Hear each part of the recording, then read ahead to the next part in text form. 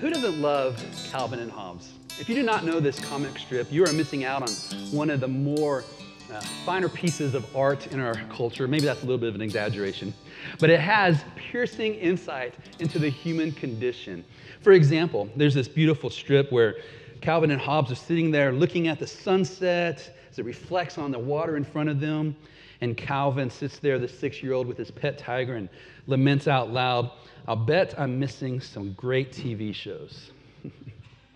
Or how about this one? Calvin and Hobbes are walking along in the snow, and Calvin blurts out, "Some people complain all the time. They complain about the least little thing. If something bugs them, they never let go of it. They just go on, long after anyone else is interested. It's just complain, complain, complain. People who gripe all the time really drive me nuts." You'd think that they'd change the subject after a while, but they never do. They just keep griping until you start to wonder, what's wrong with this idiot? But they go on, complaining and repeating what they've already said. And Hobbes interjects, "Maybe they're not very self-aware." And Calvin retorts, "Boy, that's another thing that gets on my nerves." Self-awareness. Let me ask you this question. How self-aware are you?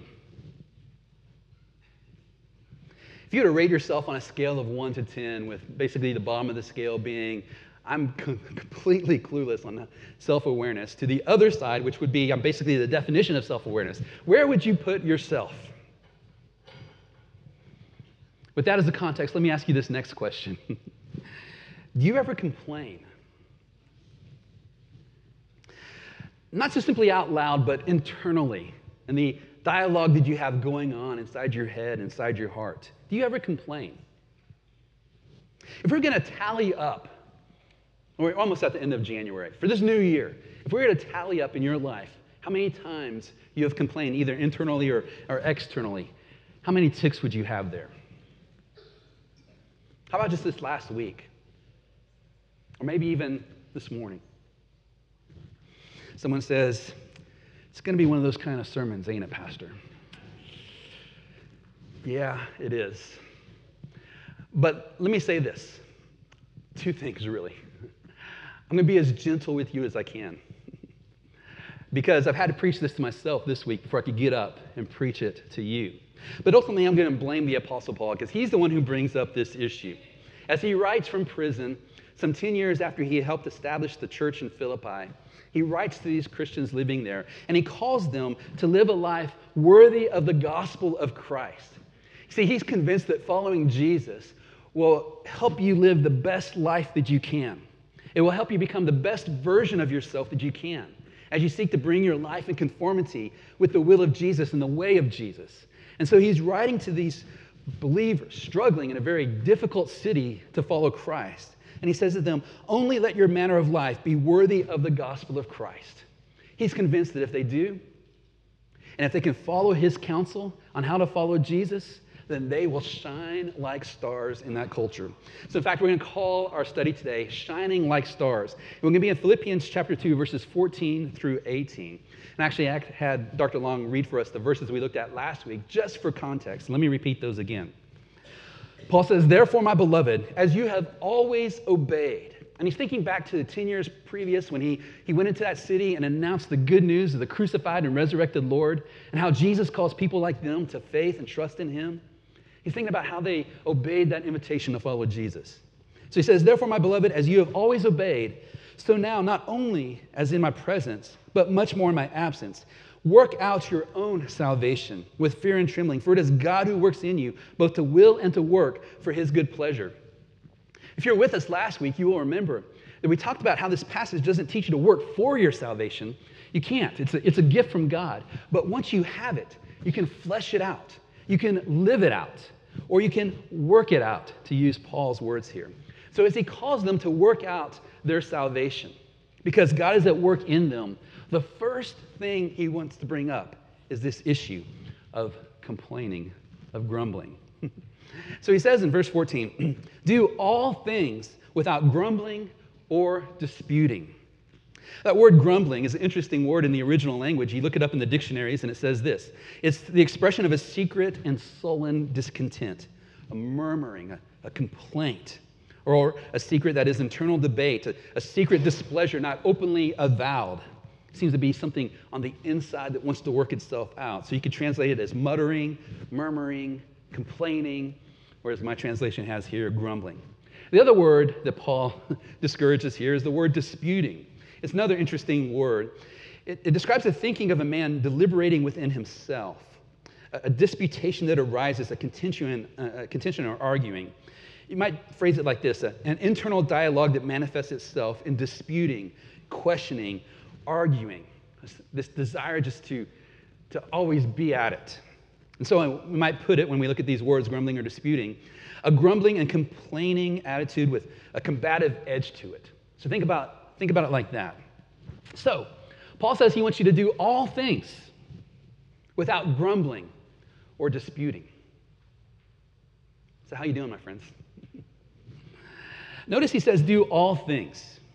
The apostle doesn't say do most things without grumbling or disputing. Instead, he says do all things without grumbling or disputing. Not just your public life, but your private life. Not just when you're at work, but when you're at home. Do all things without grumbling or complaining. And someone says, come on, man, how is that even possible? I mean, does he know what kind of world we live in? I think he does. Remember, Paul is writing this from prison. And let me remind you, he's been in prison for 4 years at this point. 2 years in Israel, and he appealed to Caesar to hear his case, and he's been in prison in Rome for 2 years, awaiting his trial before Nero Caesar. This man has street cred, we might put it that way. In fact, he told the Corinthians this, that he has had far greater labors, far more imprisonments, with countless beatings, and often near death. 5 times I have received from the hands of the Jews the 40 lashes less one.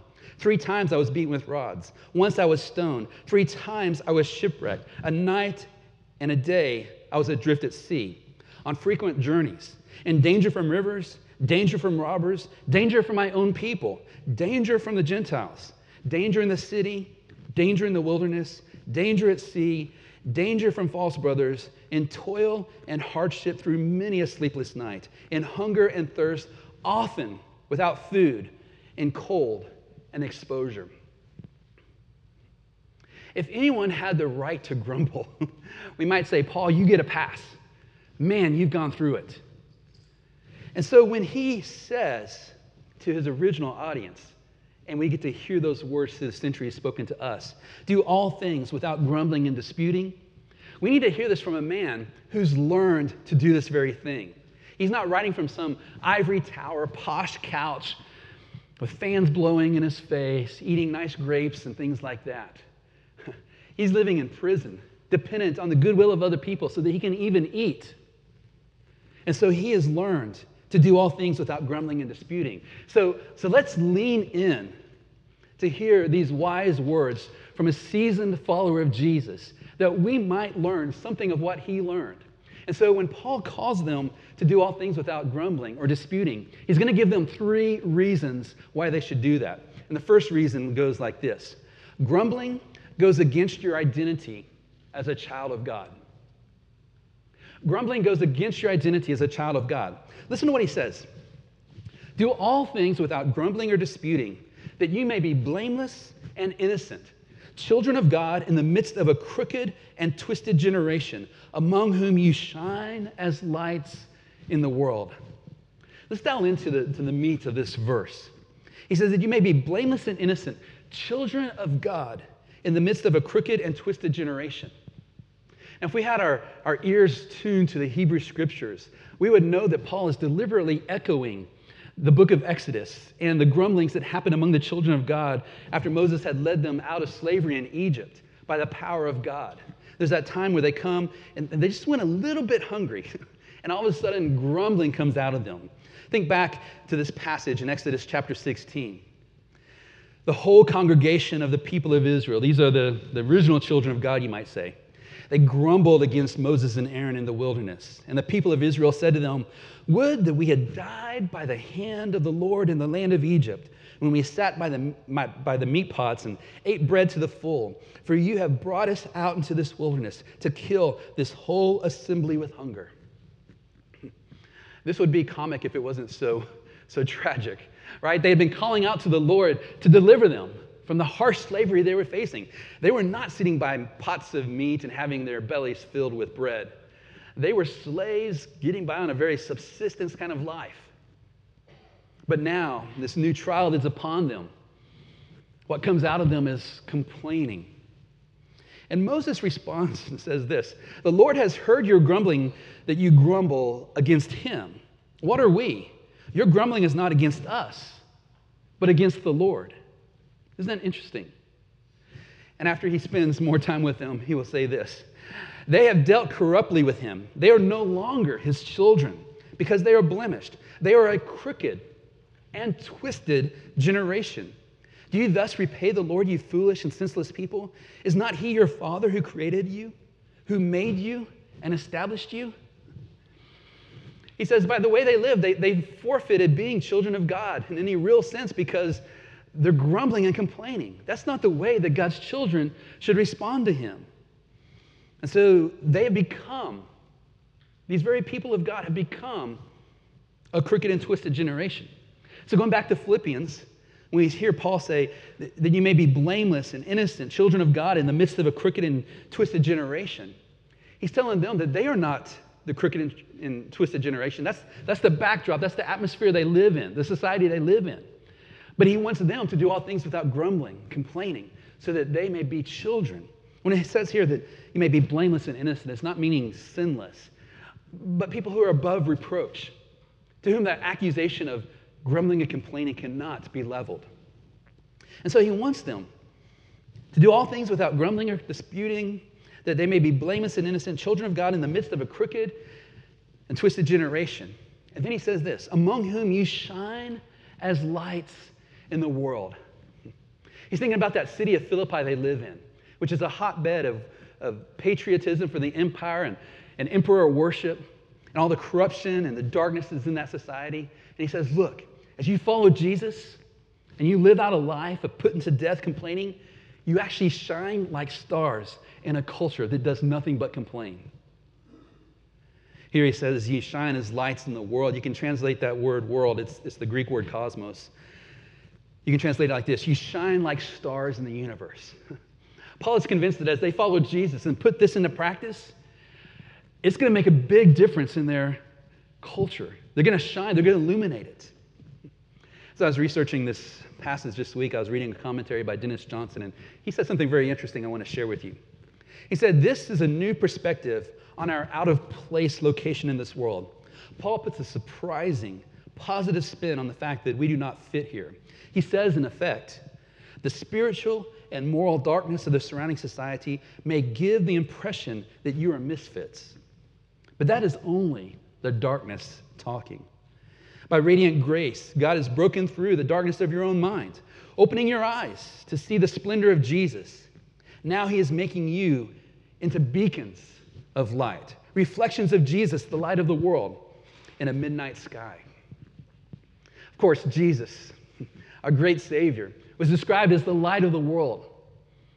He said, I am the light of the world. And then one of the most astonishing moves, he tells his disciples that they are the very same thing. In the Gospel of Matthew, he tells them, you are the light of the world. Let your light shine before others so that they may see your good works and give glory to your Father who is in heaven. Jesus wants his followers to shine. And so when Paul tells his audience that he wants them to shine, he's echoing this very thought. And so grumbling goes against your identity and your calling as a child of God. The second thing that the Apostle Paul says in making his case is that grumbling goes against your calling to hold firmly to the gospel of Jesus. Grumbling goes against your calling to hold firmly to the gospel of Jesus. Verse 14, he says, do all things without grumbling and disputing, that you may be blameless and innocent, children of God in the midst of a crooked and twisted generation, among whom you shine as lights in the world, holding fast to the word of life, so that in the day of Christ I may be proud that I did not run in vain or labor in vain. Here he talks about holding fast to the word of life. What is this word of life? It's the word of life, of eternal life, that's found in Jesus. Remember what Jesus said. Truly, truly, I say to you, whoever hears my word and believes him who sent me has eternal life. He does not come into judgment, but has passed from death to life. Jesus spoke about life and spoke about eternal life. When we believe in him, when we trust him, believe what the Father says about him, we pass from death into life. So what is this death he's talking about? What's what the scriptures simply describe as this separation that we have from God. The wages of sin is death. Now think of what a wage is. It's something that you get paid. It's your job, you get paid wages, unless you're doing it pro bono, doing it for free. Wages are something you earn. And he says here, the Apostle Paul, that the wages of sin, what sin pays out to you, is death. It's separation from God. Of course, the rest of that verse says, but the free gift of God is eternal life in Christ Jesus. And so you think about what Jesus did for people like you and me. How he went to the cross, bearing our shame. When this world threw its worst at him and darkness covered the land, there Jesus had placed upon him the sins of people like you and me, where God condemned in the flesh the sins of his folks, of his people. And so when you think about what Jesus has done for you, as you hold firm and fast to that, what rises up within you? Is it a sense of complaining? Of course not. It's gratitude, it's joy, it's rejoicing that he went through that separation from God so that I will never be separated from him. And so that's why we sing songs like we did earlier. You're rich in love and you're slow to anger. Your name is great and your heart is kind. For all your goodness, I will keep on what? Not complaining. I will keep on singing. 10,000 reasons for my heart to find. When we hold firmly to the gospel, this word of life, what wells up inside of us is gratitude, rejoicing, thankfulness. And so when Paul says he wants them to hold fast to the word of life, we need to hear him saying, hold firmly to this message of life. That is the message about eternal life that's found in Christ Jesus. And then he adds this, so that in the day of Christ, I may be proud that I did not run in vain or labor in vain. And someone says, well, isn't being proud something bad? Well, it can be. But as Paul sits there and thinks about that day, when he's standing before the Lord Jesus Christ, when God sets this world to right, he's going to know those Philippian people will be there. And he wants to be proud of the work of God in their life. And so he's going to look upon them, and then he's going to look at Jesus and say, Jesus, see what your grace has done in these people. Do you see how they're shining like stars? That's what Paul wants for his audience and what he wants for us as well. So he's told them that grumbling goes against your identity as a child of God. You are meant to shine out in the darkness, not add to it. He's also told them that grumbling goes against your calling to hold firmly to the gospel of Jesus. The third argument he's going to make here is that grumbling goes against your ability to rejoice in everything. Now, verse 17 is going to sound a little bit weird to us because we're not that accustomed to all the offerings that took place in the Old Testament. But let's read it and just work through it briefly. As Paul reflects on that coming day of Christ and how maybe he might stand before him sooner rather than later, he says, even if I am to be poured out as a drink offering upon the sacrificial offering of your faith, I am glad and rejoice with you all. Likewise, you should also be glad and rejoice with me. So let's dial in on this for a moment. He talks about their sacrificial offering of their faith. What does he mean by that? When they responded to the good news that Paul taught them about Jesus, they responded in faith. They trusted in Christ for the salvation of sins, for eternal life, for welcome into his kingdom. And so he looks upon the work of the gospel in their life, and he thinks about it as a sacrifice.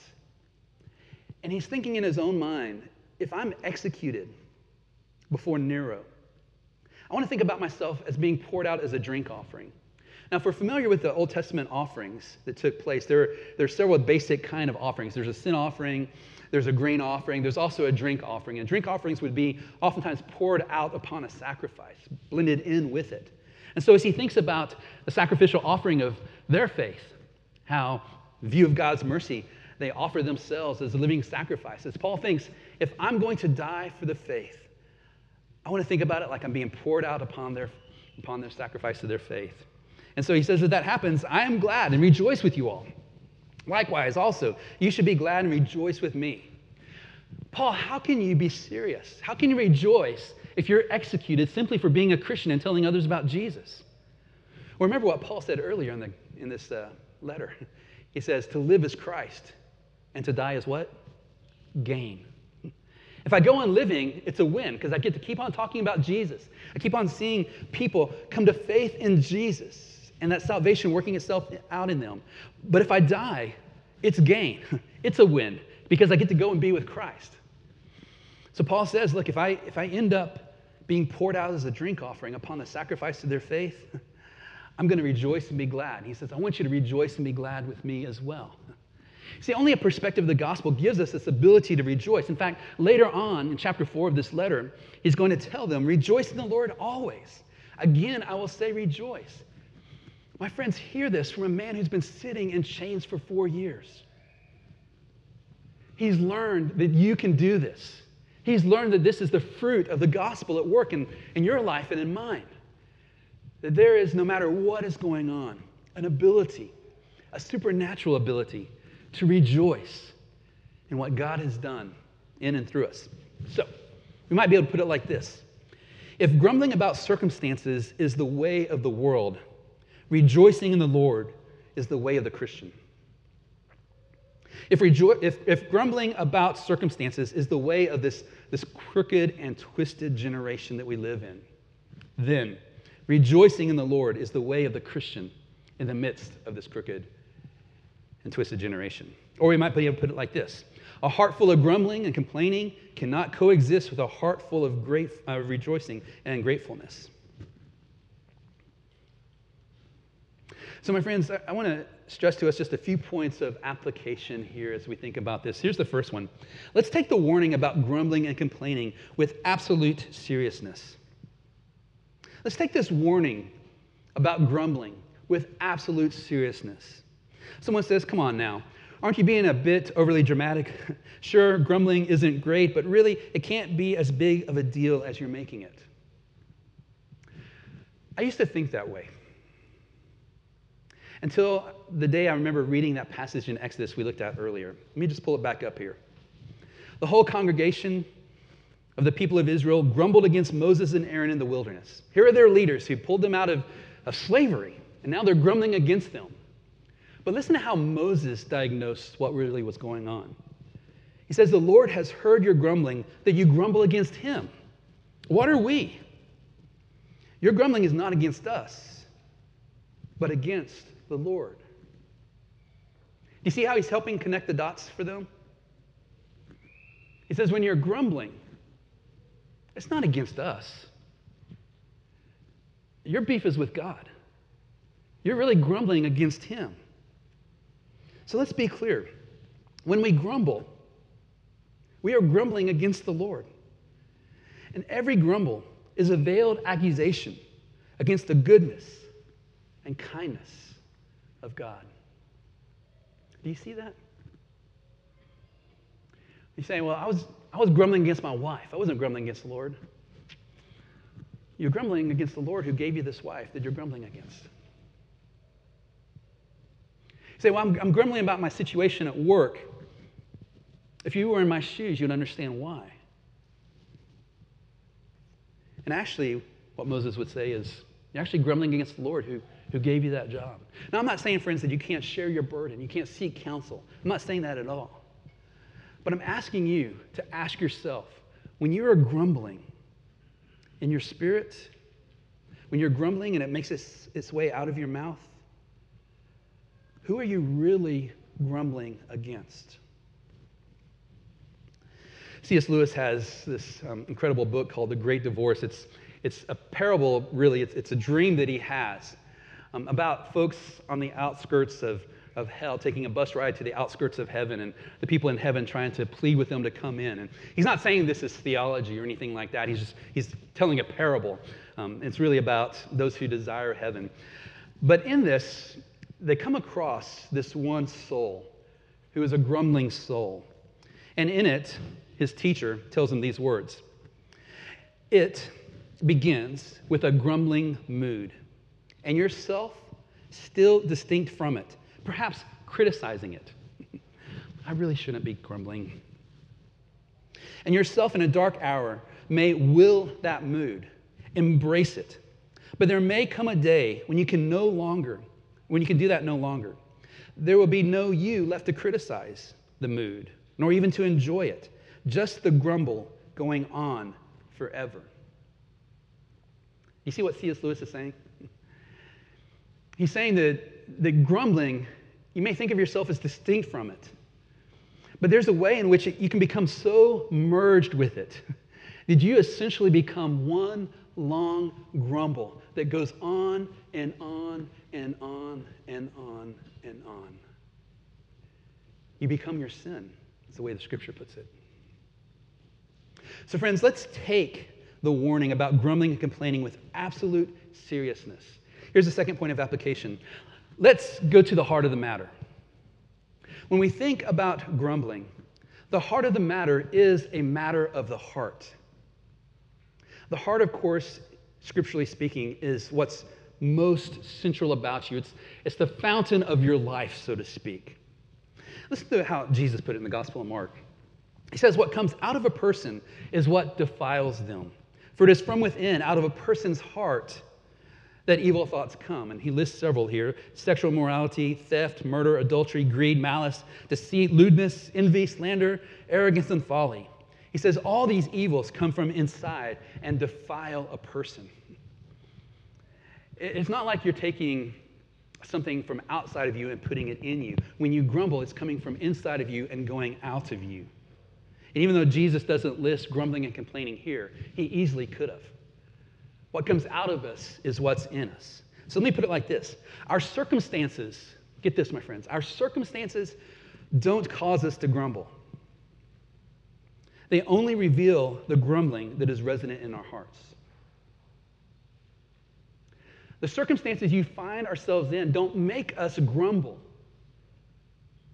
Rather, they reveal the grumbling that is already latent in your heart. It's just like watering the seeds that are there. Listen to how Sinclair Ferguson put it in an article he wrote, The Power of the Tongue. He said, our mouth is the hinge on which the door into our souls swings open in order to reveal our spirit. In effect, our words are like so many media people rushing to file the reports on the condition of our soul. You see what he's saying? Our words simply tell everyone what's going on inside our hearts. When we're grumbling and complaining, it's showing to other people that we have a grumbling and complaining spirit within us, that it's welling up from our hearts. And so like so many media people rushing to file their reports on the condition of our souls, you might say, well, that's fake news. Maybe, but maybe not. And so my friends, I think part of being in community with other believers is we get the opportunity to walk with one another and to invite one another into our lives to help us understand when things are going a little bit sideways. I love it when people seek counsel and feedback on how they are doing and how people are experiencing them. I think of what Paul Tripp wrote in his book, Instruments in the Redeemer's Hands, an excellent book, by the way. He said, personal insight is a product of community. I need you in order to really see and know myself. Otherwise, I will listen to my own arguments, believe my own lies, and buy into my own delusions.